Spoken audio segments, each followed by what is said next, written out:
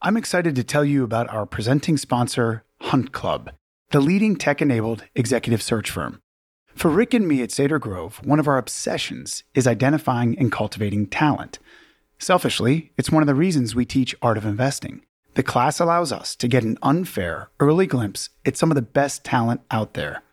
But we all know the talent universe is vast and competitive, so beyond simply relying on our own networks, we've partnered with Hunt Club to assist us and our portfolio companies with all things search. Through its proprietary software and approach, Hunt Club is able to harness the networks of literally thousands of leading professionals to make warm introductions and personal referrals during a search. In our minds, gone are the days of relying on only one recruiter's Rolodex or on simply who's top of mind that week. By leveraging Hunt Club's network and technology, we've been able to unlock much more powerful connections, and we've been able to consistently find the right people for the right roles. So if you're looking to truly harness the power of networks with the ideal solution for all of your talent needs, visit huntclub.com/AOI to learn more and get connected with our good friends over at Hunt Club.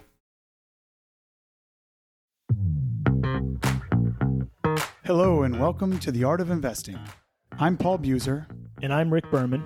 We're your hosts. Art of Investing is a series of discussions devoted to exploring the joys of compounding in all its forms. In each episode, our guests will be some of the world's most compelling people from across the vast range of human achievement. This show is brought to you by Pine Grove Studios in collaboration with Colossus. The hosts of the show, Rick Berman and Paul Buser, are the co-founders and co-CEOs of Cedar Grove Holdings and co-CEOs of Cedar Grove Management Company. All opinions expressed by any of Rick, Paul, or their podcast guests are solely their own and do not reflect the opinion of either Cedar Grove Holdings or Cedar Grove Management Company. This podcast is intended for informational purposes only and should not be relied upon as the basis for investment decisions. Cedar Grove Holdings or clients of Cedar Grove Management Company may maintain positions and securities discussed in this podcast. Our guest today is our dear friend David Senra, an absolute force of nature who is taking the world by storm with his podcast, Founders. Art of Investing has a legacy of welcoming world-renowned historians to our classroom, and I'm not sure there's anyone on the planet who has immersed themselves more in the history of human achievement than David Senra. In class today, we enjoy access to the full spectrum of David's learnings, from his decade-long study of history's greatest entrepreneurs, artists, athletes, and leaders. We think Founders Podcast offers the equivalent case study education of a Harvard MBA. The library David's built reflects a range of study that's just completely boundless. From Alexander the Great to Katharine Graham to Alexander Graham Bell. From Warren to Jimmy Buffett. And from Jay Gould all the way to Jay-Z. When you leave class today, you'll have gained an understanding of why virtually all of the greats in history devote themselves to the study of those that came before them. What the key inputs are that reside behind the success of so many of the remarkable people that David has studied. And of course, a slew of stories and other learnings David shares from his fascinating work and passed along in such a passionate and captivating way that has become a hallmark of David's teaching style. Also, a special thanks to Patty Brady and our team at the Notre Dame Institute for Global Investing. We're just coming off an incredible week on campus, including our first ever Art of Investing reunion, as well as special classes with Mitch Rales, David Glenn, and Sam Hinkie. Thank you, NDIGI, for all of your support with those events. With that, we hope you enjoy our class with the extraordinary David Senra. Come on! Woo! David, welcome. Let's begin with a quote from The Revolt of the Masses by Jose Ortega y Gasset. This actually showed up in a recent episode of David's on Ettore Bugatti, which is episode 316. By the way, that's going to be the first of many shameless plugs on the Founders Podcast. And this is what he says. A human life, by its very nature, has to be devoted to something or other, to a glorious or humble enterprise, an illustrious or obscure destiny. This is a strange but inexorable condition of things. So, David, I guess the question is, in your study of many great figures throughout time, what have you come to understand about our need to find something to devote ourselves toward?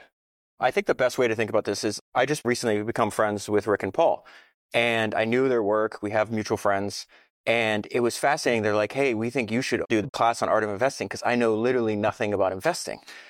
You'll be perfect for this class then. The response to me was, yeah, but if you think about everybody's an investor, whether they do that in finance or not. You're investing your time and your energy into something. There's a friend of ours, Patrick O'Shaughnessy, who you might know from the Best Like the Best podcast. He's also the founder of Positive Sum. And his whole thing is trying to enable other people and help their life's work.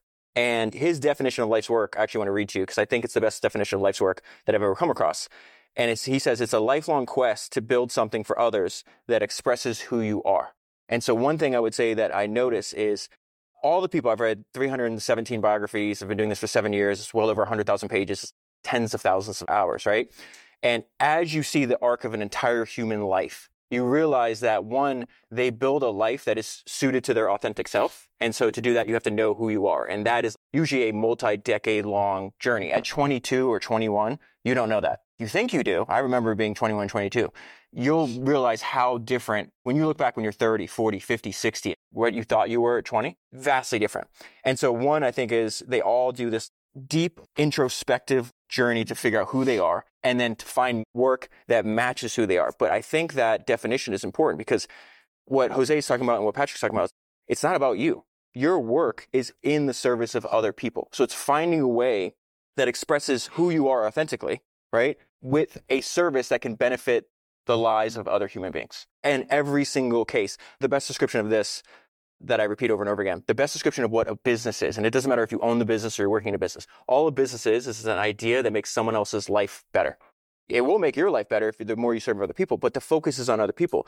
One of my favorite quotes from the history of entrepreneurship comes from Henry Ford. He says, money comes naturally as a result of service.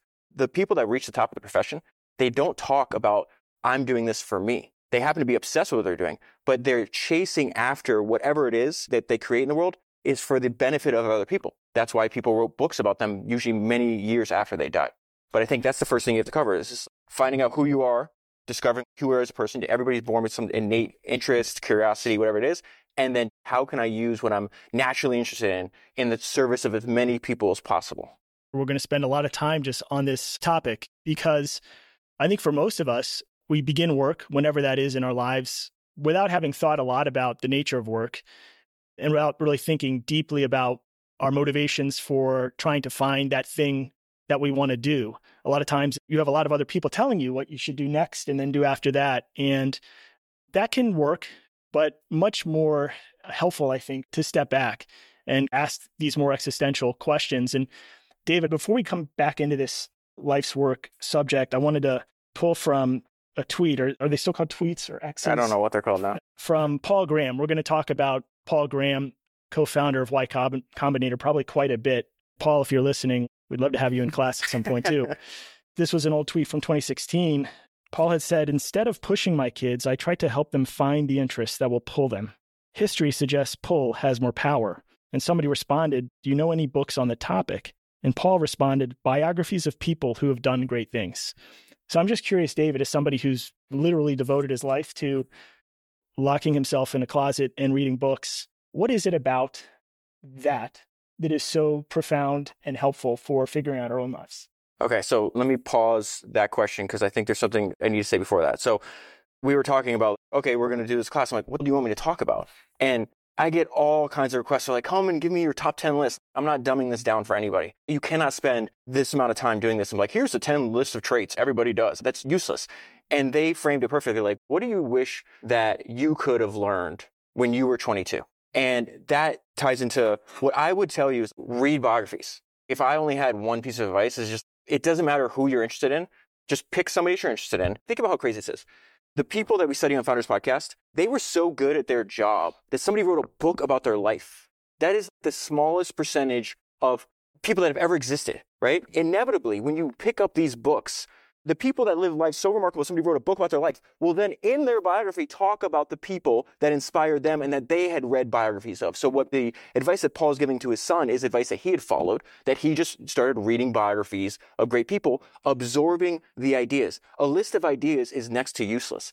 The important part is what Charlie Munger and Warren Buffett picked up is you don't want to just memorize ideas. You want to tie the people that developed those ideas to their actual life. How did they arrive at that? Why did they arrive at that? You see the whole arc of the human life.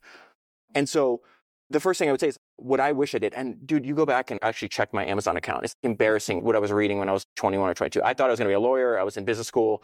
It's like 7 Habits of Highly Effective People. I don't want to make fun of those things. It's like Those are blog posts in disguise of books. A biography is something that you spend, in some cases, like the Bugatti book, right?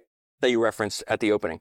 That Bugatti book, we had this conversation at dinner last night. Highly likely that no one knows anybody that's read that book because it was first published in 1962. It's only available in French. I happened to find a copy. I think now, first of all, they're sold on Amazon. If you would have bought it last week, I think the cheapest one was like $400. Not many people other than me are spending $400 on a book, right? But there's ideas in that entire life story that's written by his daughter, right? And she tells the story. My father was like this because his father was like this. And this is the experience we had. And you see how it ties all together, right? What I wish somebody had been able to whisper in my ear when I was 22 is ditch the business books, pick up biographies, and then all you do is books are the original links. They take you from one idea to another idea or one person to another person. So let me give you an example of this. Everybody knows 95% of the entrepreneurs that I study on the podcast, I didn't know existed before I started this crazy project, right? And so what did I do? I picked the people that everybody knows. Everybody in here probably has an Apple product. Everybody knows who Steve Jobs is, right? And so what happens is, I actually mapped this out the other day. I figured out how many different episodes have I done on Steve Jobs based on every book I read on him. And then what I did is I went and made a study of all the people that he mentions being influenced by. 39. There's 39 episodes, and now even more because it was probably a year ago when I did this. 39 episodes in the Founders Archive of either on Steve Jobs or people that he inspired or that inspired him. The reason I'm wearing this shirt, this is Steve Jobs' hero. His name's Edwin Land. He's the founder of Polaroid. Steve Jobs met him when he was 20 years old. Edwin Land was 7 years old. Steve Jobs said visiting Edwin Land was visiting a shrine, right? And so what happens is, I'm interested in Steve. He's dying. He's working with Walter Isaacson on this biography, right? He knows he's dying. He knows he's got less than a year left. And so he's putting down his legacy on paper, and he kept talking about his hero named Edwin Land. I'm like, who was Edwin Land? I don't even know who this is. And then I start doing the search, and I'm like, wait, he was talking about this guy when he was in his 20s. Now he's talking about him when he's in his 50s, and he's dying. I need to go research this guy. So then what I do, I find every single book on Edwin Land. And then what does he talk about? He talks about Alexander Graham Bell.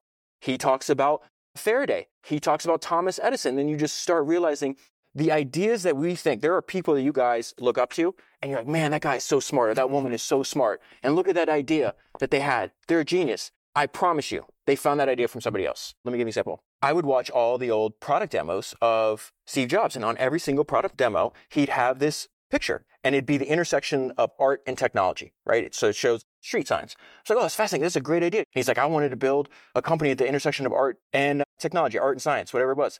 It's like, that's a great idea. Then you go read Edwin Land. That is verbatim a quote from Edwin Land. A 20-year-old Steve Jobs, hey, this guy's figured out some stuff. He's worth $400 million. He built the last technical monopoly in American history. He literally invented the industry.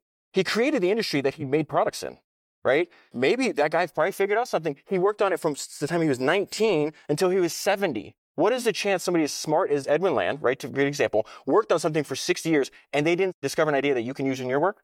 The chance of the probability of that is zero. It is zero. What Charlie Munger said, it's not just the last 200 years of entrepreneurship history. Humans have been writing down their best ideas for 5,000 years. The founder of Shopify, Toby Luque, has this great quote why he reads so many biographies. He says biographies are the closest thing that you'll find to real life and cheat codes. You can download into your brain the best learnings of a 50-year career in a few hours. Why wouldn't you do this? Start finding the people that you're interested in, read their biographies, and keep doing this over and over and over again. There's a reason why some of the richest people in the world, I'm not saying do this just for monetary gain, do it because it nourishes your soul. But I had the opportunity to go to Charlie Munger's house, right? I got invited to dinner at Charlie Munger's house. I saw his bookshelf. I read biographies for a living. And this guy had biographies that I had never even heard of. This guy was so obsessed with biographies, he made his own. He had compiled biographies of unpublished works by people that he put into binders. Same thing with Warren Buffett, hundreds of biographies. I had the opportunity to have lunch with Sam Zell before he passed away, right? One of the greatest investors and entrepreneurs to ever live. This guy was 81 years old, right? He just passed away. One of the conversations, we had a 2-hour lunch, just me, him, and one other person. And he's like, I'm going to be doing deals till I die, right? So I'm like, oh man, this is crazy. How that happened is, this is also the magic of podcasting and just putting your ideas out onto the internet. I made a podcast about Sam Zell's autobiography. He listened to the podcast. He's like, I love this. Can I meet this guy? And then I get a message. Sam Zell wants to have lunch with you. Would you do that? I was like, yeah, I think I'll clear my calendar for that. Thank you very much. So I go to this lunch. And I'm like, this is incredible. And I'm like, I'm going to pull out every random, weird, esoteric reference of, I'm not going to cover the Steve Jobs or the Phil Knights or the well-known, the Warren Buffetts, none of that. I'm going to pull out all these other rare references. It was like Neo in the Matrix. He batted everything away that I threw at him. He's like, oh yeah, not only did he knew the person, knew the company, knew the revenue of the company, had read the book, in some cases was friends with the guy when the guy was alive. And so I get back from that lunch and I told my wife, I'm like, that is the clearest illustration that I am on the right path. She's like, why? I go, the guy sold a company for $38 billion to Blackstone. I'm like, you don't sell a company for $38 billion and then learn all this stuff. This guy had learned everything since he was in his early 20s, exactly your age, this age group, in his early 20s, and he kept reading it. At lunch, he was telling me about, he's like, just closed a $300 million deal yesterday. He was super excited. He was telling me about books he was reading. I don't think he knew he was going to be dead in 6 months, right? 4 months from that time. He was still doing deals. He was still reading books. He was still listening to podcasts. This relentless curiosity is one thing that they all share. It's just figure out what you're intensely interested in and try to do that. This is, I think, either a Charlie Munger advice or advice from Paul Graham, or I think they both say similar things, but in different words. It's find what you're intensely interested in and then do that for work. Just going back to your broader point on what would you do if you're 21 or 22, what do you do if you're 22? Most people are going to go into a typical job. At dinner last night, we talk about do one thing relentlessly. So who are the people that can focus on one thing and remove the noise? What do you do as a 22-year-old where maybe you're not building your own thing yet? Maybe you're going to work somewhere else, but how do you start to use some of these ideas in your life? Or maybe it is a job, or maybe it is a company you build. Have you guys seen Oppenheimer? Did anybody go see Oppenheimer? So it was fascinating. I just read this book called The Nolan Variations. It's on Christopher Nolan. And what's fascinating is it goes through chronologically and it covers how he was thinking about every single project that he did, every single film he did. And he knew he wanted to be a filmmaker. He's one of the rarest exceptions. Most people don't know what their path is early in life. In fact, it's incredibly rare. And for some reason, I've read a bunch of biographies of filmmakers, James Cameron, Christopher Nolan, Steven Spielberg, George Lucas. They all knew when they were like 7, which is kind of spooky. It took me 32 years to find my path, right? And what was fascinating is that he would talk about, I want to be a filmmaker. I don't know how to be a filmmaker. So he was actually, his first film, he actually did that on the weekends when he had a full-time job, which again, what would I want to know when I was 22 is somebody pull me aside, like accustom yourself to handling a large volume of work because you get out into the world. I thought everybody was hardworking when I was in college, right? Or even in high school. Oh my God, I have so much competition. And you get out, nobody works hard. It's like 4%. They have not accustomed themselves to a large volume of work. And that is an edge in and of itself. But what Christopher Nolan said something fascinating is he treats what you'll notice with a lot of these biographies, they treat the entire world like a classroom. It's not just what you learn in college. In fact, 1% of what you've learned at Notre Dame, you're actually going to use in your life. Most of it is going to be from your own experience, conversations you have with friends, books you read, stuff that pops up in your job. Most of it is just like understanding that the world is a classroom and every single thing you experience can be utilized in work, even if you don't understand yet. And so he could be at a museum in France and look at a piece of art and it spawns something, an idea on a movie that he is working on. So what he would tell you is, listen, reading all these books, having those conversations, going to college, that is useless if you don't have a foundation of work to put it on, right? So discovering whatever it is that you want to do, and in many cases, your first job, second job, might be your 15th job to actually find what you want to do. Use your actual work, what you're doing during the day as a foundation, and then everything you learn, just kind of filter it through and be like, hey, is there an idea behind this? Or can I treat this as a metaphor and actually utilize it? The idea that you could be looking at a picture at the Louvre or however you pronounce that museum, and then that gives him an idea for Inception that he's going to do 15 years later is kind of a wild thing. But you see this over and over again where, I think we talked about this yesterday. There's actually a quote that I wrote down that I thought of this morning, but it's one of the best ideas that I've come across. It says, the best jobs are neither decreed nor degreed. They are creative expressions of continuous learners in free markets. It's by this investor named Naval Ravikant. And I love this idea, like the best jobs are creative expressions of continuous learners in free markets. The whole point is like at any age, you should just be relentlessly curious and then learning as much as possible all the time, right? And the reason this came up is Steve Jobs talks about this in his commencement address, which you can see on YouTube. I think 40 million people have watched it. And I think he gave this commencement address at Stanford in 2005. And he talked about the fact he grew up in a lower middle class California family. He was adopted. His parents didn't have a lot of money. They saved almost all of their net worth, went to paying for his college. And instead of making it easier and going to state school, he chose this really expensive liberal arts school called Reed College. And he's there for a year and he's like, man, I don't even like the classes I'm taking, but I'm spending all my family's money. Let me drop out of the required classes and then let me drop into what I'm actually genuinely curious about. And Reed College, the dean of Reed College, is actually very progressive. And he's like, Steve, you can stay on campus, put on some shoes and some deodorant, please. And just take any classes you want. You can just hang out here for free. And I think Steve had to like sleep on the floor or whatever. And so he drops into a calligraphy class. He saw these beautiful posters all over campus. He's like, how do you even make something so visually beautiful? I would like to learn how to do that. So he starts taking that class. He's 19. 10 years later, so in his late 20s, he's working on what will become the first Macintosh. And it's the first computer with a graphical user interface that contains all these beautiful fonts. And that was directly inspired by a class he had taken 10 years from now. The important point that he says in the commencement address is you can't connect the dots looking forward. There's so many things you're going to be learning now that when you're 35, 45, 50, you're like, oh, wow, you connect the dots looking backwards, just like he did. He's like, I'm not taking a calligraphy class so I can use this in my work. He's like, I'm following my genuine intellectual curiosity. I just want to learn this new skill. And then you have no idea as you keep doing that. I think you started the class with a line. I said, what's the line? The joy of all things compounding or something like that. Learning is the same thing. It just like interest, just like time, just like relationships. It compounds. So you spend as much time doing that now, and you're going to have a set of skills 10, 15, 20 years from now that other people that didn't do that same activity don't have. Let me give you an example of my own work, right? I told you it took me 32 years to find my path. I couldn't have been in college. When I was in college, I thought I was going to law school.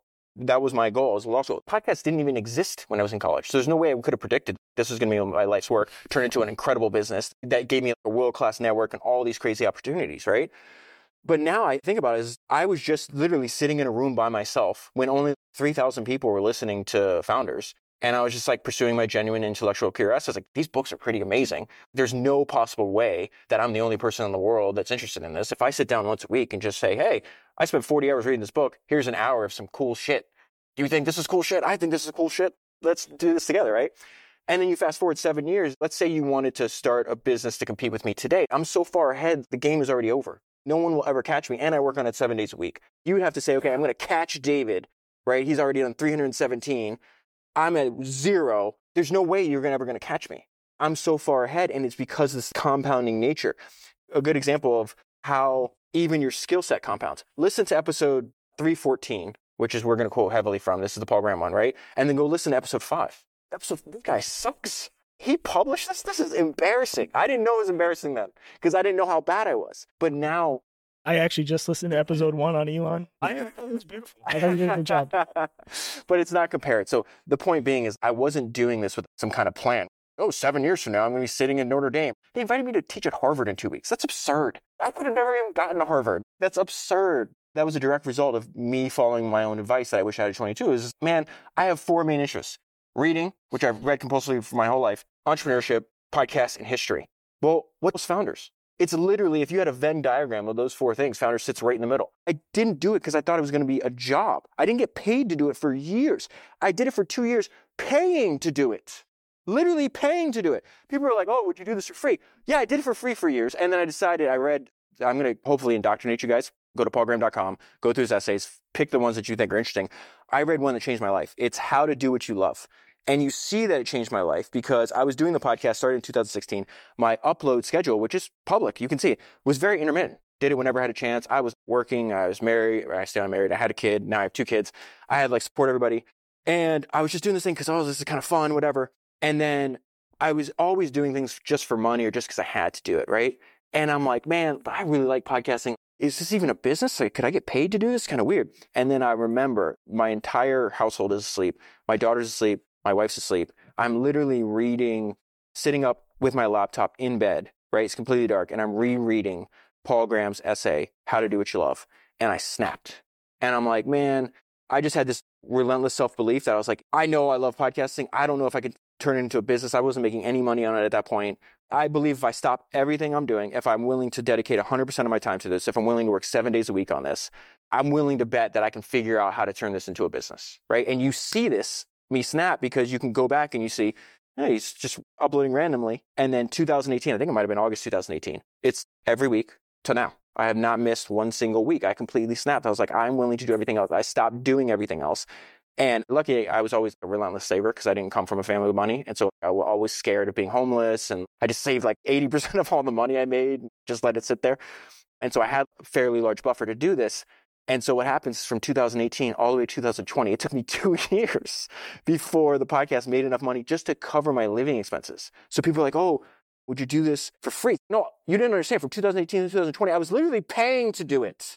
Every month I'm looking at my savings account. Oh shit, I got a wife and a kid. Oh, I'll drive Uber. I'll get a job. I'll do this at night. I was like, there's no way. And then now it's like an unbelievable business. It's going to make my unborn grandchildren rich.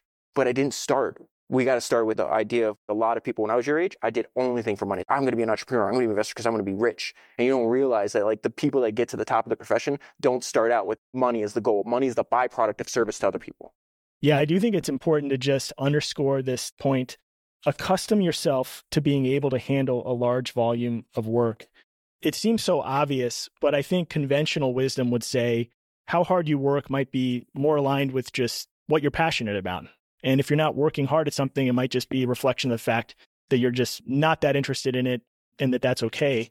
And at least as I've observed through founders, is there anybody that you've studied that has not accustomed themselves to this heavy workload that over time probably experiences several pivots and evolves quite a bit to the point that when they finally find what it is, their life's work they want to do, they've already created that muscle. That muscle's there. And I think at a very basic level, it's something all of us can do today. Is just decide, I think about the Schwarzenegger podcast, a guy who first observed that the average high quality bodybuilder of the day was doing 2.5 hours of working out. And so it was pretty straightforward. Arnold decided that he was going to start by doing double that. Then he realized when he was going home for lunch that nobody else was doing anything except eating lunch. So he would work in another hour of crunches. And then he's waking up in the middle of the night doing a third 2.5 hour workout. But I think this concept that hard work is a habit and a discipline, and it is a prerequisite to doing something great. You don't need to wait until you find that thing. This is going to make me sound so stupid. I had no conception because no one in my family ever even graduated high school, much less college. My parents never mentioned the word college to me. I knew I was going to go to college because I was going to be a lawyer. I watched TV when I was young. I was like, okay, we don't have any money. Who's got money? And then on TV, doctors and lawyers. They're like, all right, so there you go. The rich people, I don't know anything. So I was like, I can't stand the sight of blood, so I got to be a lawyer. So how do I be a lawyer? Then you look it up. Oh, you got to go to college first. You got to get an undergrad and then go to law school. I was like, okay, I can do that. And then I told them last night, I didn't know people just went to college. I worked full-time. I started working full-time in high school. But then I worked full-time in college, and I had a college roommate. I was like, what do you do? He's just like, go to class and drink a lot and then play beer pong. I'm like, oh, this is completely different. I was like, imagine you now, fast forward, you put him and me in a head-to-head competition. I'm going to eat that dude alive. But this is not unique to me. Edwin Land, go back to the shirt I have, right? It's not necessarily work for money. It's work for what you're interested in. So Edwin Land has one of the unique designations of being the only people to ever drop out of Harvard twice. And so why? He's like, I have two main goals in life. I want to be the world's greatest novelist and the world's greatest scientist. He said that when he's like 14. That's insane.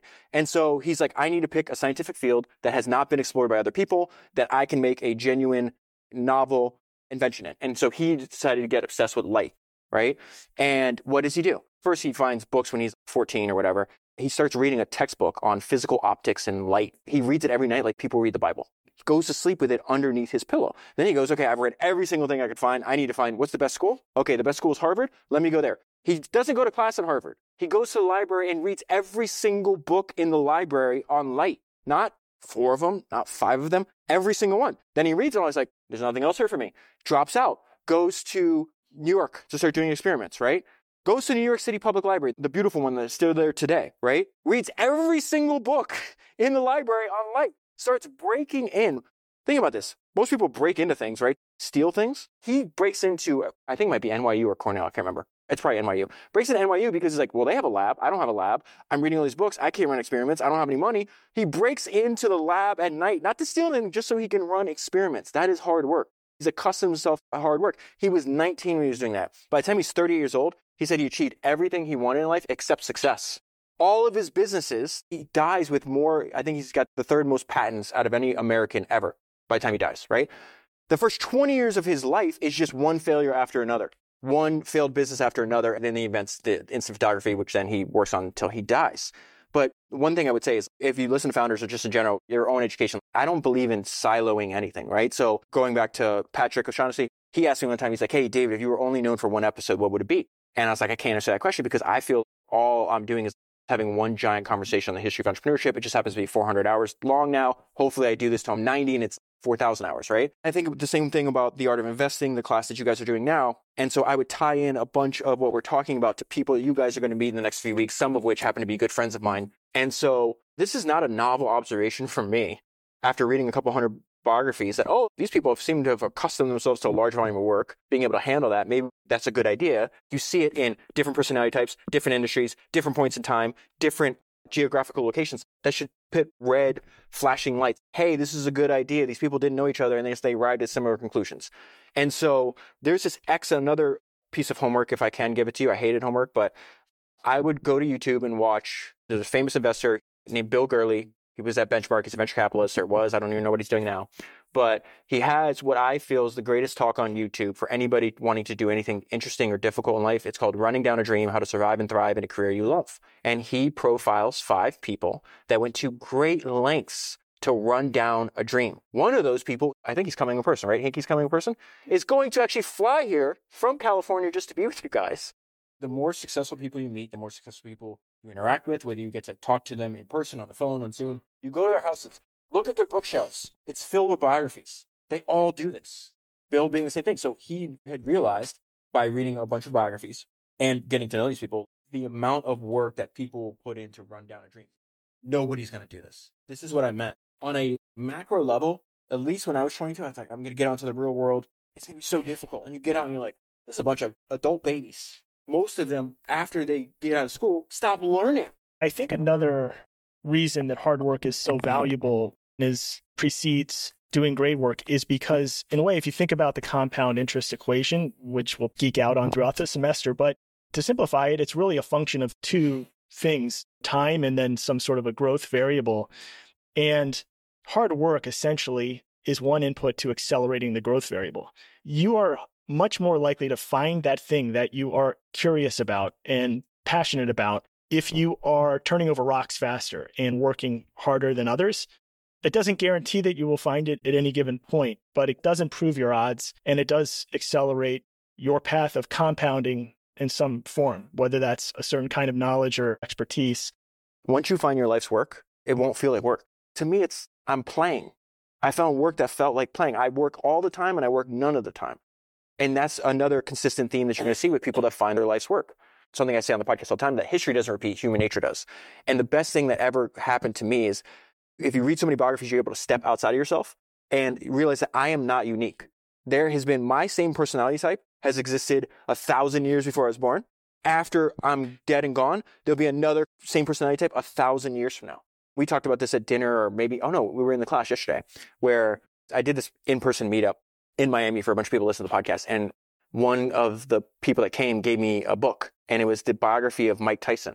I'm like, oh, that's interesting. I'll read about it, because he came from really poor, had a crazy experience. What a crazy job that he got into.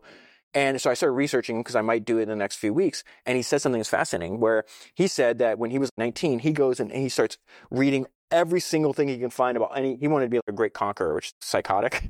He does Napoleon, Charlemagne, Caesar, Alexander the Great. And he says something great, that he goes, the more I read, you read as far back as you can to people that did great things and read in chronological order to get to you. And what you realize is this is just me in funny clothes. And he's like, oh, I feel that way.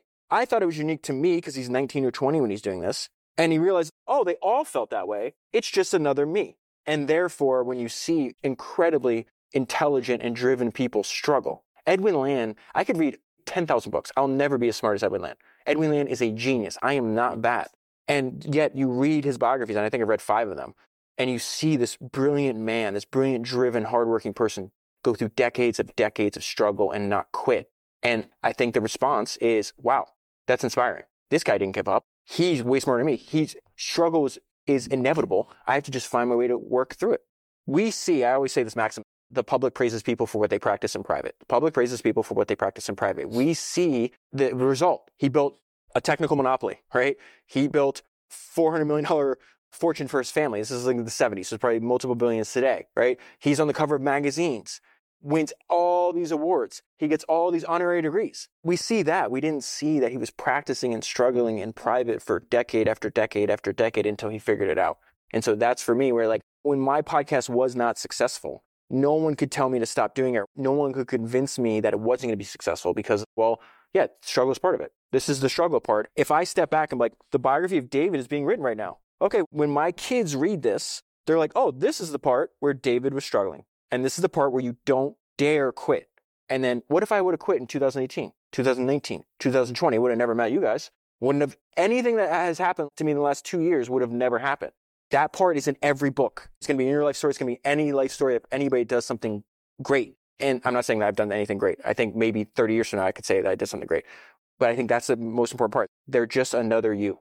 David, I know all of our students did their pre-reading. One of the very small PDFs we shared was a piece by John Gardner. And our really good friend, longtime mentor, Will Thorndike, shared this with us years ago. And John had written many books, but this was a write-up of a short talk he gave.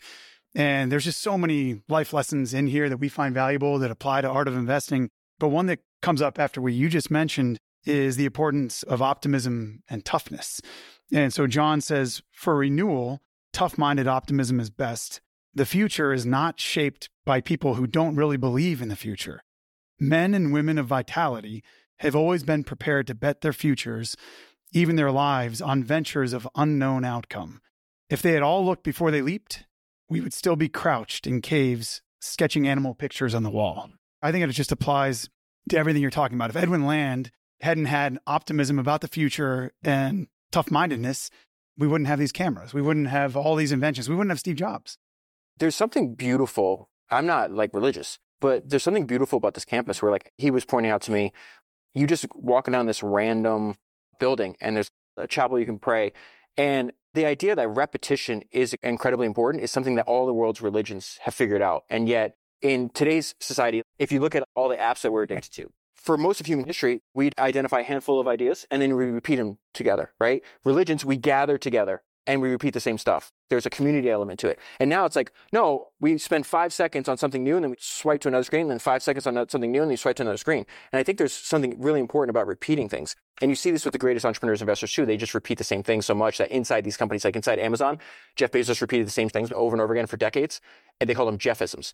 You just made me think of this. In Edwin Land's company inside Polaroid, they were called Landisms. You just mentioned the term optimism. One of Edwin Land's Landisms was that optimism is a moral duty. It's one of my favorite quotes I've ever heard in my life. Optimism is a moral duty. I do think the fact that he was optimistic when he had no business to be.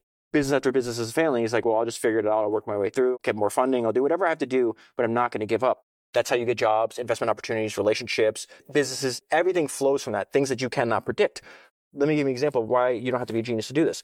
One of the things that I sent to Rick and Paul was one of my favorite quotes, and it came from this book that was published in 1965. This is not a new idea. And he talks about this guy named David Ogilvy, which I had no idea who David Ogilvy was. I knew who Warren Buffett was, so what I do? I read every single book on Warren Buffett. I read 60 years or 50 years of his shareholder letters. I'm reading Warren Buffett shareholder letters, and I'm like, why does Warren Buffett keep bringing up David Ogilvy? Why does he call this guy a genius? I'm like, all right, well, Warren Buffett thinks this guy's a genius. I have to go read every single book about him. So then I realized why he thinks he's a genius, because he was a genius, and he became one of my personal heroes. But he talked about he's building out his advertising agency. He's staffing his business with a bunch of young college-age students. And he notices the large variance in their ability to work hard. And so he talks about the people that rise through the ranks of his company or any of the other advertising agencies on Madison Avenue in its heyday all share the same traits. And they were like this. So if you don't mind, let me just read this to you. It's a long paragraph. And he says, first, you must be ambitious. Set yourself to becoming the best informed man in the agency on the account to which you are assigned. That's the same exact idea that Bill Gurley mentioned 50 years later in a talk on UT. It's the same idea said by another genius, right? So set yourself to becoming the best informed man on the agency on the account to which you are assigned. This is something no one's going to do. I can read this to you. 1,000 people can read this paragraph. That makes sense. 5 will do it. This is what he means by that. If, for example, it's a gasoline account, one of his biggest companies was Shell at the time. If it's a gasoline account, read textbooks on the chemistry, geology, and distribution of petroleum products. Right there, that's eliminated 90%. People just will not do that. Read all the trade journals in the field. There goes the other 5%. Read all the research reports and marketing plans that your agency has ever written on the product. Spend Saturday mornings in the service stations pumping gasoline. There goes the other 99. They're gone. They're already gone. Pumping gasoline and talking to motors. Visit your clients' refineries and research laboratories. Study the advertising of his competitors. At the end of the second year, isn't that weird? Same thing. Bill Gurley said you could do this in 2 years. David Ogilvy, 50 years earlier, saying this only takes 2 years doing this. This is not actually that hard. At the end of your second year, you will know more about gasoline than your boss, and then you will be ready to succeed him. Most of the young people in agencies are too lazy to do this kind of homework, and this is the biggest slur that you could ever say, in my opinion, to somebody. They remain permanently superficial. He just gave you the blueprint, and he's like, I could tell you this, but here's the thing. Learning is not memorizing information. Learning is changing your behavior. So many people read these things, these ideas, and then they don't change their behavior. So then you didn't learn. Then you're just wasting time. Go play video games. Go do something else. Literally do something else. Because if you're going to read these books, if you're going to listen to these podcasts, if you're going to go to college and not apply what you're learning, then you didn't learn. This reminds me of episode 272 with the late, great Kobe Bryant. And in there, and if ever you listen to any talks that Kobe gave, he was also just continually offering a blueprint to anybody who wanted to listen on how to master your craft. And you highlight this in the episode. Really, it comes down to 4 things: master the fundamentals, improve your weaknesses, study the greats, and concentrate. Those 4 themes have probably hit on those a dozen times already just in the first hour or so. Talk about just the things that get in the way of compounding. Let's say you have these frameworks, you have an intent. Why do so many lives go astray? Why do so many people not accomplish what they set out to do? Because I don't think they truly want to do it. When you guys had this idea, right? And you started it, did they have to call you up in the morning and be like, hey, Rick and Paul, I think you guys should do this? Where did it come from? It comes from within. To answer your question, it's part of human nature. Most humans quit at everything. This is what I meant. Once you get out into the real world, you're like, oh, this is going to be easy. You might have to struggle to figure out what you want to do, but there is not a lot of competition because, one, most people can't focus, right? So that's the main. If there is one theme, they're literally like, you could distill down every single thing I've learned from this weird 7-year odyssey that I've been on is focus. The people that I read about, so I stick my head in the book, right? I have one-sided conversations with some of the most successful and accomplished people that have ever lived, and they have insane levels of focus. Then I pop my head out and I look around at what people are talking about, what they're doing on social media. I'm like, no one can focus on anything. I think we talked about this at dinner last night before. Constantly people were like, hey, David, I love what you do. Have you ever thought about doing this? Doing X, doing Y, whatever it is. I'm like, so let me get this straight. You love my podcast so much that you want me to stop doing it to focus on something else that's not that you love. But they do it innately. This is natural to them because people don't understand. Like, I've brainwashed myself to only focus on this. I have 2 things on my desk. One is a post-it note that Paul quoted earlier. It says, do one thing relentlessly. And the other is a framed tweet of Andrew Huberman saying that your podcast is uniquely superb. He's got one of the biggest podcasts in the world. And he's like, you're really, really good at this. And I was like, oh, I'm going to frame that because that's motivating because like his audience size is like way bigger than mine. And this guy has been doing it for way less time. So obviously I can learn a lot from him. The reason I have those 2 things on is you have one of the people that are in the same craft as you telling you you're one of the best in the world at it. You don't have to jump around. You found the thing. And then the other post-it note, which is on the left, is do one thing relentlessly. Kobe Bryant wasn't trying to be the best basketball player to ever lived and get a black belt in jiu-jitsu or learn how to play the violin or start a venture capital firm. He's like, I'm just going to focus all my efforts on this one thing because it's hard enough to succeed in life. And it's almost impossible to succeed at 5 or 6 different things at one time. Just like the Arnold Schwarzenegger example earlier. They're working out 2.5 hours a day. I'm working out 7. And over time, the gap between us just gets larger and larger and larger to the point it doesn't matter what work they do, they can't catch up. And so that's the important thing is if you're constantly distracted by everything else you're doing, you have to think incredibly deeply about what you're doing. Most people don't do that. But you will see if they get to the top of the profession, they are incredibly focused. That's a non-negotiable. I think one of the other reasons why it is so hard to focus is that when you are focused on something relentlessly, the rest of the world, or a good portion of the rest of the world, thinks you're clinically insane. It's only in hindsight that the dots connect. Kobe Bryant, the story of Kobe Bryant, for most of his life preceding him being a professional basketball player, was people telling him he was absolutely nuts for applying himself in such a focused way only to basketball. I bet every person in this room and anybody listening has something that they do that they love that is just feels really niche, even to yourself. And I've seen all your resumes and these quirky things that are interests.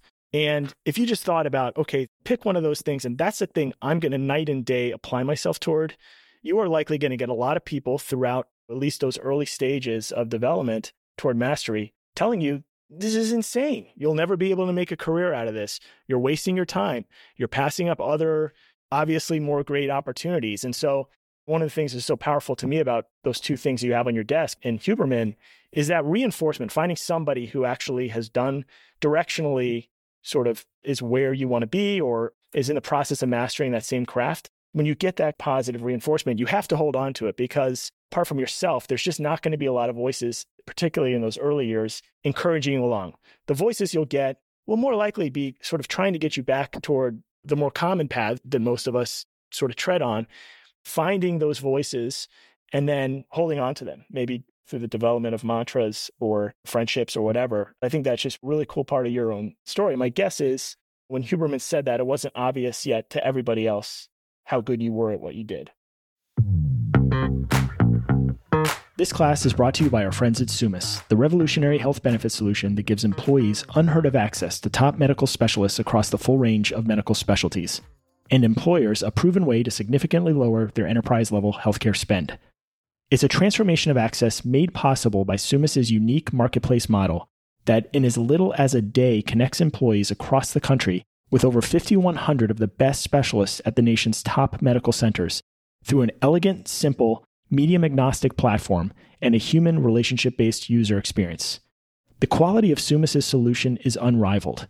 They are currently delivering 7 to 10 times higher employee engagement, a 9.4 out of 10 employee satisfaction rate, and all while driving meaningful and measurable healthcare cost savings for the companies they serve. Now, we are delighted Sumis customers, as are many companies in our ecosystem, all of which are having amazing results, both in better health outcomes and material cost savings. So if you're looking for a benefit that provides huge value to both your employees and your bottom line, visit sumisglobal.com. That's SUMMUS global.com.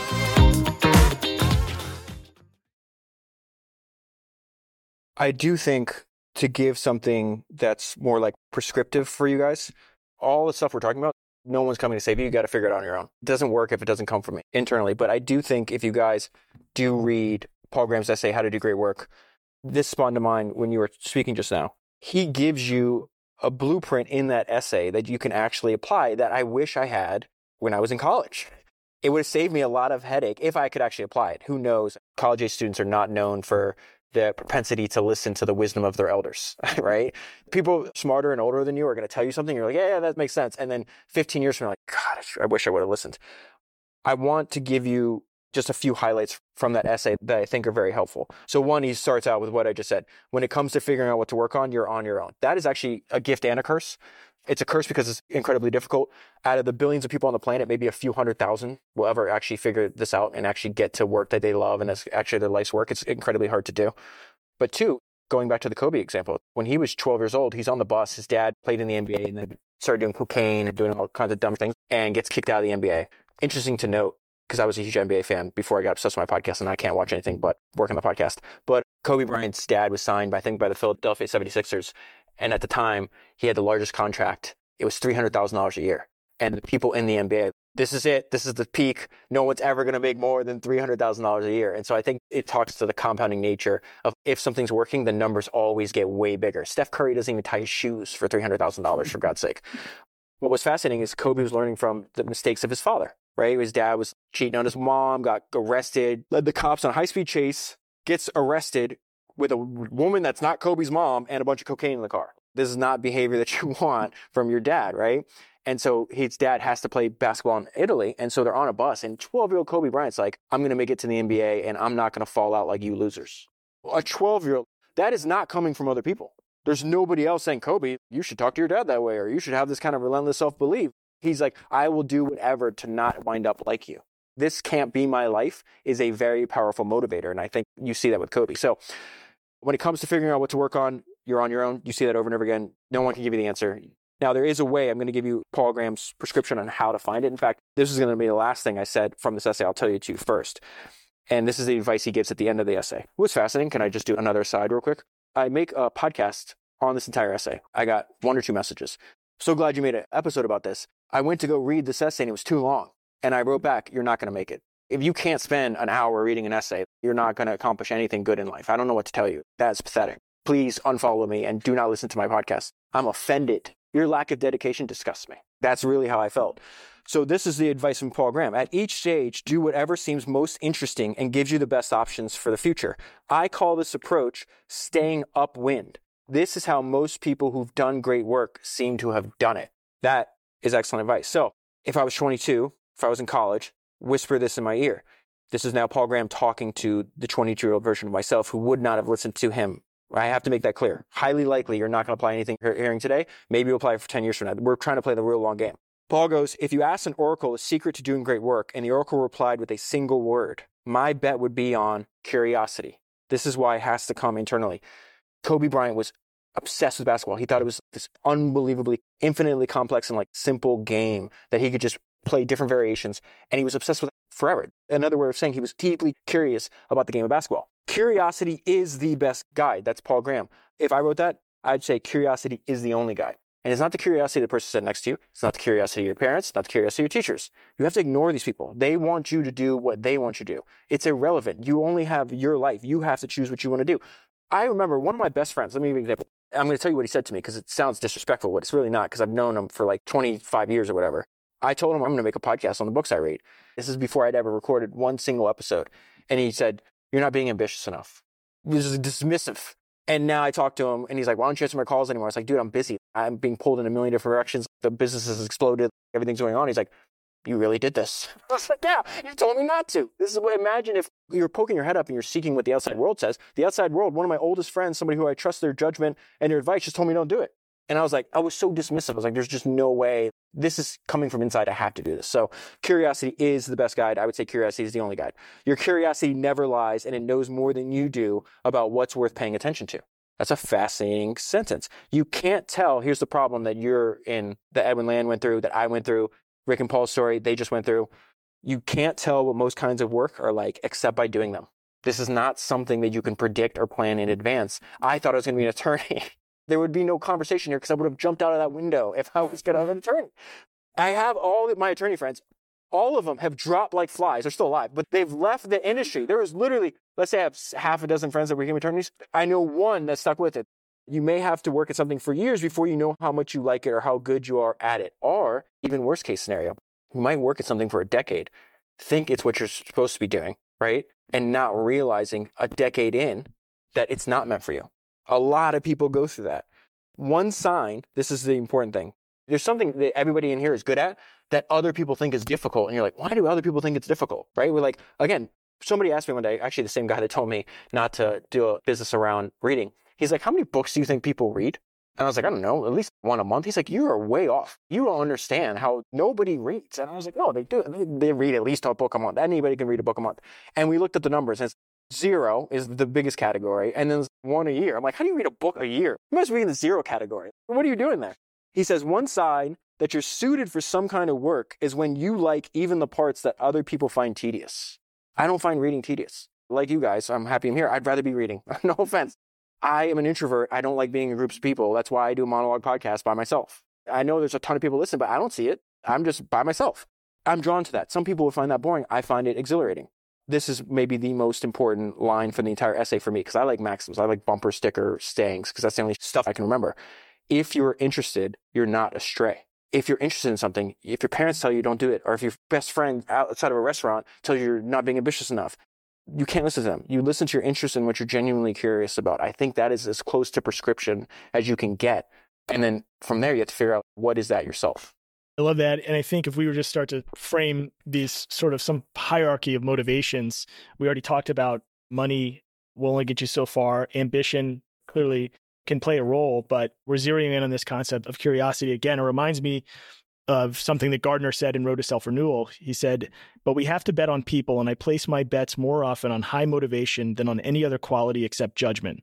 There is not perfection of techniques that will substitute for the lift of spirit and heightened performance that comes from strong motivation. The world is moved by highly motivated people, by enthusiasts, by men and women who want something very much or believe very much. I'm not talking about anything as narrow as ambition. After all, ambition eventually wears out and probably should. But you can keep your zest until the day you die. If I may offer you a simple maxim, be interested. Everyone wants to be interesting, but the vitalizing thing is to be interested. Keep a sense of curiosity, discover new things, care, risk failure, reach out. And so I think this is just so important to sort of start to frame this conversation because these are the things that are either going to fuel us or leave us empty along the journey. I'm curious, David, while we're on the topic of curiosity, one question that has come up every semester we've taught this class numerous times is, can curiosity be cultivated? Can curiosity be habituated? Or is it something that you just have to kind of fall into or you have innately? What have you learned from your time studying others? The answer to that question is I don't know. I've always just been infinitely curious. My mom passed away a few years ago from cancer at a young age. And one of the last things she told me before she died was, and she had known, I had just started doing the podcast, and she had known that, like, since you could read, you never stop reading. She says, I'd walk into rooms and read every single thing that was hanging on the wall. I would read the back of cereal boxes when I was 4 or 5 at breakfast because there's nothing else to read. We didn't have a lot of money. She would take me to the bookstore, and the bookstores are the best because they let you sit there and you don't have to buy the book. They let you, like, read it. I can't answer that question because I was born with this innate curiosity that I don't know. Are other people like that? I would hope everybody has something. I highly suspect everybody has something they're innately curious about. I don't know if it can be cultivated. I think if you're not innately curious, is it possible to get to college and not be curious about anything? I don't know. I wonder if it's more, we all do have these curiosities. The question is, do we follow them or are they stifled for whatever reason? Coming back to this concept that there could be external forces that are going to shun the curiosities when they appear in your life. And so maybe more than anything, it is coming back to that place of what am I just naturally drawn to? What corner am I just dying to look around? Let's take the second part of what that, because we have no idea. Let's say curiosity is innate. I think the more important part is don't let anybody else get you off what you're truly curious about. Do not pay attention to the opinions of other people. Don't let them convince you. One of the things I ran into Paul at the coffee shop this morning and I was thinking about was I read this book called Dynasties, which profiles 15 of the great family dynasties. I did a podcast just on 4 of them, which was the Rothschilds, Rockefellers, Morgans, and Toyota family. And I showed him a highlight that I was thinking about this morning where it's everybody around in the early days of the American automobile industry, which is taking place not very far from here. The epicenter was in Detroit, Michigan. They were usually in the early 20s. They were predisposed to be interested in mechanics, every single one of them that founded the automobile companies, 3 of which still exist to this day. And yet the highlight I shared with Paul at the coffee shop was the response to their weird curiosity of other people around them. And in that book was they were innately curious in this. They were interested in trying to build a car, which didn't exist, right? And everybody around them said that they were wasting their time. And now you fast forward, and if you take the economic impact of the automobile industry on US GDP, it's 8 or 10% of everything. Let's say it's 10% of our entire economy. And you had these idiots 120 years ago. It's like, you shouldn't be interested in that. Just make a faster horse. The big thing was when you go back and read people's opinions in like the late 1800s, early 1900s on this is hilarious. They're like, we don't need cars. We just need better ways to get rid of the horse crap and the horse urine on city streets. And so a job, if you were living in 1880 New York City, you could apply for a job where your job is to go around every day, literally picking up horse droppings. Imagine being that person. Living in that environment, why do we need to improve this? This is silly. We'll just have more crews. We'll remove this horse droppings faster. It's insane. This is why you can't listen to other people. Most other people don't know what they're talking about. This propensity to ignore the opinions of other people, right, not be influenced by it is excessively rare. It's probably 0 in all of life, but in what to work on, it's probably like 10 or 15%. There's nothing anybody could say to me to this day to tell me I shouldn't be working on the podcast. I won't even let that in. It could sit there and come into me and I would just laugh. And so I think that skill can be developed. Curiosity is probably innate, and then you develop the skill and thick skin. And essentially what's happening is over time you learn, you do the work necessary to trust your own judgment. And so that's when I was dismissive of my friend is I trust my judgment more than I trust his. And this is my life. And so I'm just going to go with this. I love the anecdote that you mentioned about your passion for NBA basketball and how you just don't have time for that anymore. The Latin root for decision is to cut away from, as in an incision. When you commit to something, you are cutting away all your other possibilities, all your other options. I think this is another thing that gets in the way of focus, is the other side of focus, is you have to be willing to part with a lot of other things in your life. And maybe eventually we'll come back to how that can become problematic in terms of building a holistic, good life, keeping together a healthy family life and other sort of categories that may be valuable to folks beyond just maybe an entrepreneurial journey. But I do think it's important to step back and acknowledge that that is the cost of focus. The cost of focus is the extraction that's required. Some of those things you can just put off as fluff and fat that should be trimmed. There's other things, interests that you have that if you are going to really hone your craft and be world-class, it's just not clear that there's any other way other than to part. I don't want to engage in anything where I have to remain permanently superficial. And so the NBA season is really long. The playoffs are really long. Keeping up with it and actually understanding what's going on to a level that I would be comfortable with is having a part-time job. I'm not going to do that. So the only sport I watch now is MMA, UFC, because I buy one pay-per-view a month. I spend a few hours watching it, and then I'm caught up on everything I need to know. I'm not permanently superficial. And I also think there's this weird comparison between fighters and entrepreneurs. There's a lot of traits that they actually share. Athletes in general, tennis players too. That's interesting. I need to make something clear though. If you listen to founders or if you read a lot of biographies, what you're going to be surprised is that people that do great things that are idolized for achievement usually are cautionary tales. I have to be very clear about this. Their desire for professional success comes at the cost of literally every single thing else in their life. Their health, if being married and being a good spouse is important to you, listen to founders and then do the opposite of everything they do. You're going to see divorces. You're going to see like just atrocious behavior. There are 3 people I wanted to talk about to make sure we still have time. Out of the 300 people I've studied, right? There's only really 3 people that I consider have quote unquote mastered life.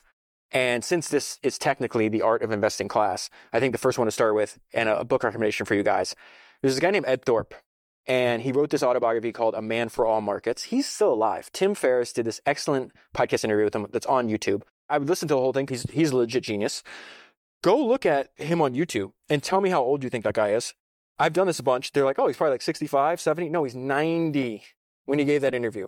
And Ed Thorpe is episode 222 of Founders. And the parentheses on his episode is my personal blueprint for life. I know enough about myself now through experience that if I did not have a family, my eyes would open, I'd work until my eyes closed. I'm just that personality type. The problem is then you destroy everything else. And so I look at Ed Thorpe, the reason I say, hey, I need guardrails on myself. Ed Thorpe mastered life. What did he do? He built businesses that he was intellectually curious about. He didn't work all the time, but you could still build wealth, more wealth than you could ever spend. Once he had more wealth than he ever spent, he stopped trading time for money. If that time away for more money he's never going to spend, because it was important to him to be a good father. Most of the people that I read biographies about are terrible fathers, and they tell you that. He was a good husband. He was married to his wife Vivian for like 50 years. She winds up passing away from cancer just right before he wrote this autobiography that I highly recommend reading. He followed his genuine intellectual curiosity and had fun. He built the world's first wearable computer with Claude Shannon, the father of information theory, because they thought it'd be fun. They tried to figure out if they could get an edge in roulette. He was the one that invented the counting card system for blackjack because he just thought it was an intellectual mathematic problem. And then instead of keeping it and making millions and millions of dollars for it, he wrote a book about how to do it and made millions and millions of competitors for himself. And that book sold millions of copies because he thought it'd be a fun thing to do. He took care of his health. He starts lifting weights in college when no one lifted weights. This had to be 70 years ago. And what he realized, he has this great line in there. He says that he viewed every hour in the gym as one less day in the hospital at the end of his life. So you look at him now, he looks phenomenal shape, and he's still working out at 90. So he took care of his health. He was a good father, good husband, very rare. He had fun. He built an incredible business and generated unbelievable amounts of wealth for him and his family. You don't get better than that.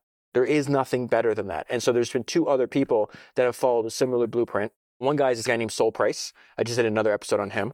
He lived a life very similar to this. He's the guy, everyone knows what Costco is.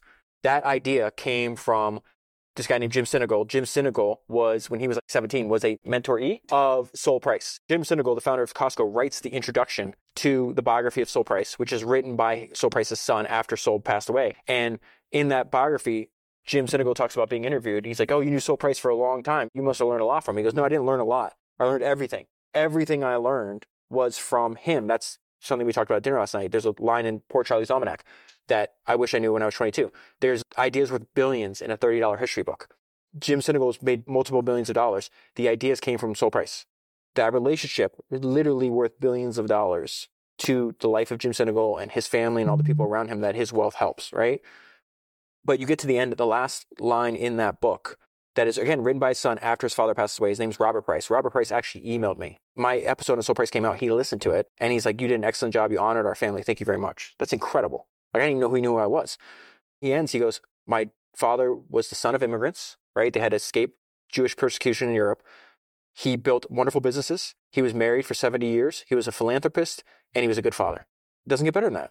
It's unbelievably rare to be able to balance. So what we're talking about is the ability to balance all these other things and not myopically chase just your work life.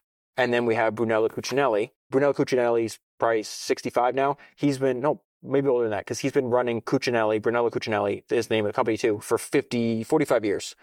And he's famous because he sets the entire work schedule in his company. I think they were from 8:30 to 5 every day. That's it. You're not allowed to talk about work after 5 o'clock, emails, do anything. We're going to design within constraints. We have this work day. We're going to do the best of our ability within this work day, and we're not going to do anything else. And then he likes to read philosophy. He's a good father to his 2 daughters. He's still married to his wife.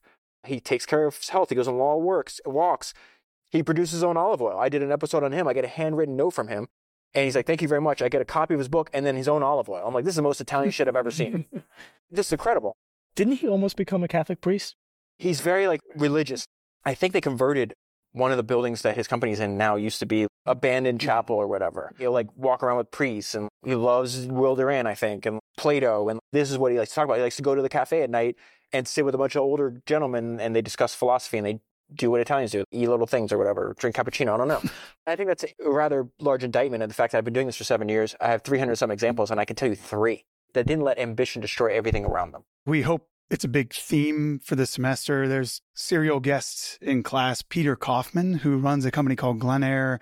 He's actually really good friends with Charlie Munger. I think has lunch or dinner with him many times a week. I think some of the students here have had a chance to go meet him. And he often frames this as his one ladder framework. And as Rick and I thought about setting up Cedar Grove and a lot of the things we learned in our previous role at Notre Dame, this idea of radically integrating all aspects of your life now and not trying to do them one after another. The famous try to make a lot of money and then maybe give it back later, or hope that your family will actually talk to you someday while you're too busy. Peter's just been a great mentor and thought leader on this. He says the idea that one can go all in on career and then later reconcile it with life's other critical priorities is both popular and seductive. It has one major shortcoming. Who has ever successfully done it? And so for him, the 7 aspects of the ladder, what he would say are the 7 elements of a successful life, from reading all of history and thinking about philosophy, religion, are health, family, career, friends, spirituality, community, and hobbies. And he attempts to treat these as co-priorities. And as he's talked to us, I think he would say this is what leads to a successful life. And then from a competitive standpoint, he would also say, because no one else tries to do this, that if you're pretty good in all those areas, you actually have a chance to achieve all the worldly success that most people are trying to do when they're myopic in the way they go after a career. But just curious, David, if those resonate maybe with the 3 people you just outlined or others that might have gotten some of this right or a lot of it wrong. I think what all 3 of them share is they have actually wisdom. What makes a contented human has been known for thousands of years. We started the conversation with that quote, humans are writing down their best ideas for 5,000 years, just read them. You always hear, oh, this time is different. No, human nature has not changed. It has not changed in thousands of years. It's not going to change in several thousand years. And so what I think Ed Thorpe figured out, Cuccinelli figured out, and Sol Price figured out is just when I get to the end of my life, I like starting at the end and looking backwards. So another reason I was able to make this jump is I was reading a bunch of books on Jeff Bezos, and everybody knows he started Amazon, but a lot of people don't know what he was doing right before he started Amazon. He was a 30-year-old. He's working at a hedge fund in New York City called D.E. Shaw, and he was good friends with the founder called David Shaw. And he was already wealthy, not like Amazon wealthy, but he was fine. He was going to be successful no matter what. And he discovers that the internet's growing really fast because they're incubating a bunch of businesses inside of D.E. Shaw. And he just felt that a fundamental once-in-a-lifetime opportunity to play a role in a life-altering industry of the internet. And his quarterly bonus was coming up, which is going to be really big. And he goes for a walk in Central Park with David Shaw. He's like, man, I think I'm going to quit. I think I'm going to move across the country. I think I'm going to sell books online. They also knew inside, the idea for Amazon actually came inside of D. Shaw because it was codenamed the Everything Store.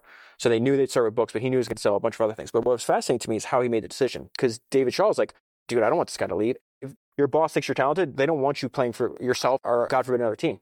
It's like, oh, you should think about it, sleep on it. And so Jeff Bezos goes home and he calls this, so nerdy, what he named this, the regret minimization framework. He looked back, he envisioned himself on his deathbed in his 80s surrounded by his loved ones, right? And he's like, what would that guy say to this version of him now, right? And he's like, when you're 80, your quarterly bonus when you're 30 years old is not important. It's important to you when you're 30. Wow, I'd like a couple $100,000 or whatever the number is going to be, right? That's amazing. But he goes, I knew my 80-year-old version would not care about missing my quarterly bonus. What I knew he would care about is the fact that I had the opportunity to play a role in this once-in-a-lifetime industry, and I was too scared to take a risk and to take a chance. And he says, once I thought about it from the 80-year-old's perspective, he was like, I didn't hesitate. I realized, what's the worst case? I go and try to start an internet company, try to play a role in the formation of this brand new industry, and I fail. I go get another job. That's fine. It seems scary, but it's really not scary because I have something else I can fall back on. And so then he made that decision, moved across the country, and the rest is history. And so I think what Sol Price did, Ed Thorpe did, and Brunello Cucinelli, even without saying so explicitly, is I know being really successful in work right now is going to feel great. I'm going to build wealth and maybe people like what I built or whatever, but they're not going to care when I'm 85. But my kids will care when I'm 85. And so the founder of IKEA started working at IKEA when he's 17, worked on it until he died in his 80s. And he has the best line about this, writing his autobiography only for the benefit of the future generation of entrepreneurs. And he goes, don't do what I did. I missed the childhoods of my 3 sons growing up so I could build IKEA, right? As anybody knows, childhood does not allow itself to be reconquered. Yes, it's great that you made affordable furniture. It's great that you made billions of dollars. Your kids don't care about that. They were like, my dad wasn't at my baseball game. My dad never dropped me off at school. My dad wasn't here. He was selling furniture. Come on, man. I like IKEA just as much as the next person. IKEA is not worth, somebody else can build a furniture store. That's not worth the expense of your marriage. I think he got divorced. Most likely he got divorced. And then the relationship with your kids. And then a lot of them destroy their health. They just work all the time. They're not sleeping. They're not eating healthy. They're not working out. They're not doing anything else. And so there's a great book on this. I think it's episode 168. This guy named Larry Miller. The book is called Driven, an autobiography by Larry Miller. Larry Miller was the richest, he just died recently, maybe 10 years ago, something like that. He was the richest entrepreneur in Utah. He owned 93 different businesses in Utah. He owned the Utah Jazz. He said the average Utah citizen could not go a week without giving Larry Miller money. And all he did, from the time his eyes opened to the time his eyes closed, he worked, did not take care of his health, to the point where his health is so bad that he was like, if you Google image search Larry Miller, you'll see him in a, motorized scooter wheelchairs on the floor of the Utah Jazz. He couldn't even move. Eventually, he's writing the book because he knows he's dying. They're chopping off parts of his body. Legit. There's no circulation in his legs because he didn't take care of himself. They're like chopping off his foot. There goes your fingers. He's a billionaire, such a decomposing when he's alive. Then he doesn't even survive long enough to finish the book. So his co-author writes the last few chapters. And the worst indictment, and so Larry Miller says, my life is a cautionary tale. I have a 30,000 square foot house on a hill, on a mountain in Utah. I own the Utah Jazz. Everybody thinks I'm perfect. And he's like, don't be me. He's like, I didn't even have any fun in life. What's the point of the money then? That doesn't make any sense to me. And so what happens is the co-author is talking to his wife. The last chapter is the biggest indictment. And she's like, well, yeah, we miss him, but it's not like he was here when he was alive. I don't care that he had billions of dollars. He's a failure. That's a failure. When your wife and kids are like, I don't even know who he is. For what? A chain of car dealerships and movie theaters and basketball teams? You have one shot at life and that's what you did with it? Gardner has this line in The Road to Self-Renewal that's beautiful and haunting. He says, we build our own prisons and serve as our own jail keepers. Makes me think of, there's a book, we'll track down the author, called The Top 5 Regrets of the Dying. And those 5, just list them really quickly. Number 1 is the courage to live a life true to self, not what others expected of me.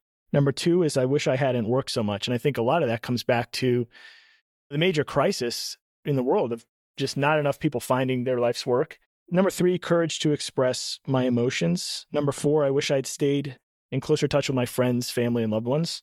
And number 5, I wish I would have allowed myself to be happier. Several of these really, what's so haunting about it is that these are basic things that are in many respects within our control. I feel like that theme continues to come up is what more can we try to do other than become that person that we're intended to be or that we're desiring to be? The reason I would say don't read business books and just memorize ideas, but tie the ideas to the life of the people is because something you'll realize in every single book is we're all imperfect human beings. There's a line that comes up over and over again in these books. I came across it for the first time in the biography of Francis Ford Coppola, and it says, you can always understand the story of the father by studying the son, that the story of the father is embedded in the son. And a lot of the stuff that drives us, this compulsive working behavior that you see in a lot of type A personalities, high achievers, because they're trying to fix something that was broken in their childhood. They either want to prove to their dad that they're better than them or don't want to wind up like their dad. Or I'm telling you, it's in every single biography. And I think that's the important part. It doesn't matter if you don't remember anything I said. If you can only remember one thing, is just read biographies and try to read biographies of dead people, by the way. And you realize it'll hit you on a more emotional, visceral level because you don't get to the end of the book, you got to the end of somebody's life. And you'll see how They're all going to talk about their childhood. They're going to talk about their relationship with their dad. They're going to talk about all this other stuff that influences what's happened. And so what I see is, going back to the Mike Tyson things, just me in funny clothes. When I say, hey, I have to be very careful. I could wind up like the IKEA guy. I know I could. I have to learn from these examples. I don't want to be. I'd much rather be the Cuccinellis, the Thorpes, and the Prices, even if my natural inclination is the IKEA guy, or I don't think I'd be Larry Miller, but that kind of thing. And so I think this acceptance of, hey, we're all imperfect human beings, you're going to try to get more in line with where you want to be, but you're never going to get to this end state of perfection. I guarantee you when Ed Thorpe goes to bed at night at 92 years old, there's still things in his life that he regrets that he did. You just have to get comfortable realizing that you're not ever going to attain perfection. And you give yourself the room. People are like, it's kind of weird that you study dead people for a living. And I'm like, it's actually comforting because I see people smarter and more driven than me making mistakes and being imperfect human beings and realizing, okay, I don't have to beat myself up about this. I have to learn from my mistake and just try to do better next time. There is no such thing as a perfect life or a perfect human being. We're just all chasing that, but we're never going to get it. Do you mind coming back to this concept of service? Because I think, at least here, so many students grapple with what seems to be a tension of wanting to go out and achieve greatness, and however you want to define that, and commit themselves to a life of service to others, this kind of mission orientation. And all the time, I see those two things separated. You look at investing, there's sort of capitalism investing, and then there's ESG and impact investing and these nonprofit, more charitable spins on the act itself. And yet, so many of the stories that you uncover, I think, are surprising in the sense that these individuals who have built, as an output, tremendous fortunes, very large companies that have great societal impact, have that orientation toward service, toward building something that's needed. I would throw that back at you. Who's ever achieved greatness without serving other people? That's why we think they're great. That's why I say focus on service. Some of this is just entertainment. We talked about this crazy drive that Kobe Bryant had. What is his service to other people? It's like the millions of people that watch him play basketball at the highest level possible and were inspired by his story. I don't think you achieve greatness in isolation. It has to be in the service of other people. Why are we still talking about Steve Jobs 10 years after he died? Why would we highly likely be talking about him 30 years after he died? And it's like he made devices that make our lives better. The iPhone is the culmination of everything, but he was doing that for decade after decade after decade. Anybody that you look or admire to, or you're going to read a book about, even some of the people like the robber barons. Yeah, they did some atrocious things, don't get me wrong, but like they also built the railway network and the steamship network and these transportation networks, and they made affordable refining of kerosene and got lighting in houses that couldn't afford it. The reason that people consider that what they did great is because they were able to serve other people and in many cases scale the business so that they increase the level. That is really, to me, the only reason. I think a lot of people think enlarge your business because you make more money, but I think they get it reversed. You're enlarging your business so you can serve more people. And since you serve more people, the byproduct of that is wealth. All of that greatness comes from the service of other people. Can you talk about just the business of podcasting without giving away your trade secrets? Why is this so special? We know why it aligns with your vision for life, what you're good at, what you're obsessed with. But we're on this new frontier of the ability to connect with anybody, anytime through audio. What is podcasting? Why is this so special? I said I wasn't going to talk about this anymore either. You mentioned the word enthusiast earlier. That's how I feel. I'm an evangelist for podcasting. I think they're absolute miracles. Again, it didn't exist when I was in your guys' age. By that point, you could stream radio on the internet, but you couldn't even listen on demand, right? But I had been obsessed with spoken word audio on the radio, AM stations, since I was like a kid. Even when I didn't understand it, like politics, news, sports, advice columns, embarrassing stuff, right? Just because I was like, oh my God, I get to hear other people speak. This is amazing. And then I remember vividly, oh my God, now I don't have to be in the car. I can stream it on my computer. And the internet speeds were so slow back then, it like buffer and everything. And then I remember the time where I saw the first podcast. Hey, don't worry if you miss it. You can listen to it on demand. I was like, what did you just say? And then from there, so from 2010, I discovered podcasts. And in 2016, I started my own. I listened to thousands of them. I was a podcast fiend and fanatic, and I still am to this day. The reason I would say is take away from the business aspect of it. I mean, obviously, they're highly leveraged, essentially like miniature technology businesses that are infinitely leveraged. If one person listens or 1 million people listen, I do the same amount of work. So it's infinitely scalable. They have no expenses, 95% profit margins. But outside the business aspect of it, because I know a bunch of people that have built massive businesses off the back of podcasting. One of them is a billionaire. I was at dinner with him, And he pulled me to the side. He's like, I've listened to your interviews. You keep going on about podcasting. He's like, will you please shut up? We don't want people to know how lucrative this is. We'd like to keep building these massive businesses in secret. So I'm just the most bullish person on the planet as far as podcasting as a miracle. I feel it's the printing press of the spoken word, but I also think you're going to see over the next coming decades that there'll be some of the best businesses in the world. But more important than all that, even if you never do it for a business, the reason I say anybody that has an interesting brain should have a podcast is because, listen, I love written material more than almost anybody alive. The relationship I have with somebody that I hear their audio for hundreds of hours is the same relationship that you have with like your best friend. I don't have the same relationship with my favorite authors because I don't hear them. I'm just reading their words and their thoughts. The one thing I would say is that the most special about podcasting is that it's a technology that allows you to scale authenticity.